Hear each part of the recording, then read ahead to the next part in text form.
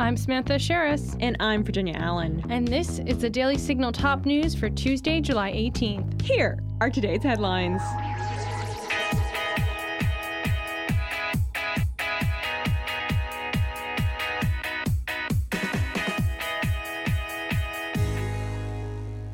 President Donald Trump announced on Truth Social he has received a target letter from Special Counsel Jack Smith. Trump said deranged Jack Smith, the prosecutor with Joe Biden's DOJ, sent a letter, again it was Sunday night, stating that I am a target of the January 6th grand jury investigation and giving me a very short 4 days to report to the grand jury, which almost always means an arrest and indictment. The former president also said nothing like this has ever happened in our country before, or even close. CBS News reports that Smith's office has been investigating a December 2020 Oval Office meeting where the former president discussed bringing in attorney Sidney Powell as special counsel at the White House and seizing voting machines by an executive order. CBS News also reports that special counsel investigators are digging into whether Trump believed the fraudulent claims of election fraud raised at that meeting weeks ahead of January 6th, even though White House lawyers told him in person that night and after the claims were not true.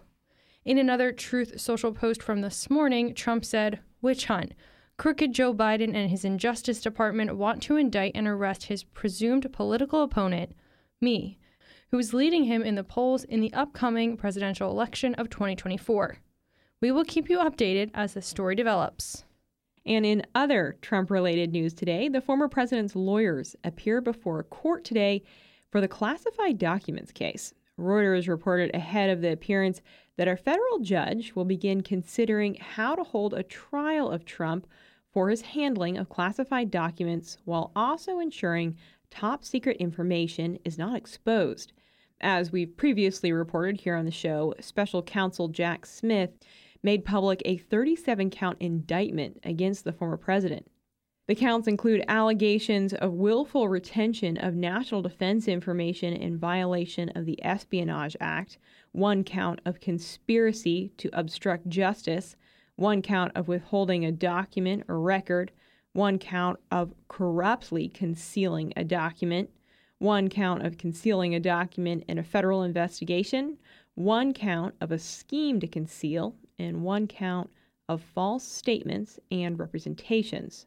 Trump's aide, Walt Nauta, is named in 5 counts in the indictment.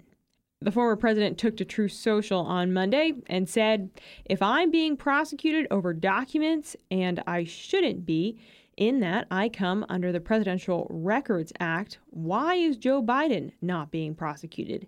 He was egregious." Of course, we will keep you all posted as this situation develops. Ohio Republican Senator J.D. Vance has unveiled legislation aimed at banning gender reassignment surgeries for minors. That's according to exclusive reporting from the Daily Caller.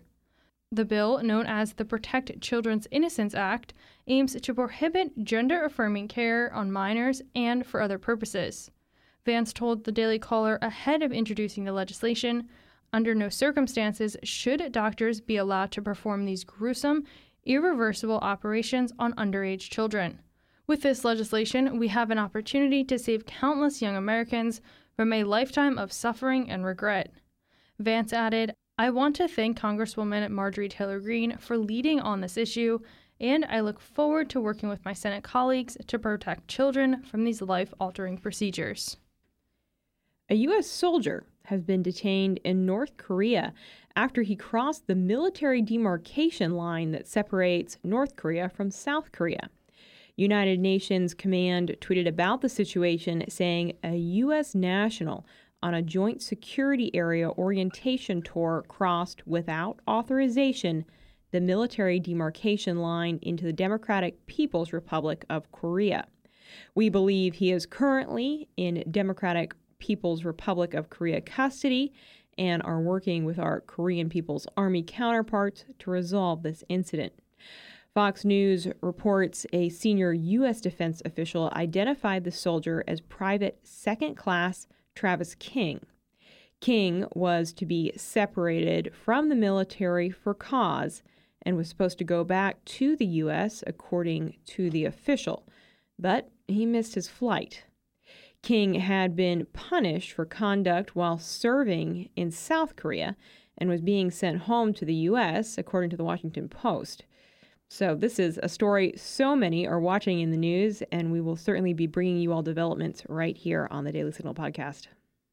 And for our final story of today's show, Ohio Republican Rep. Jim Jordan has threatened to hold FBI Director Christopher Wray in contempt of Congress. Jordan wrote in a July 17th letter to Wray that on February 3rd, 2023, the committee issued a subpoena to you for documents and information regarding the FBI's targeting of concerned parents who speak out at school board meetings. Similarly, on April 10th, 2023, the committee issued a subpoena to you for documents and information related to the FBI's profiling of traditional Catholics as domestic extremists. Jordan continued, to date, the FBI's compliance with these subpoenas has been wholly inadequate and has materially impeded the committee's oversight efforts.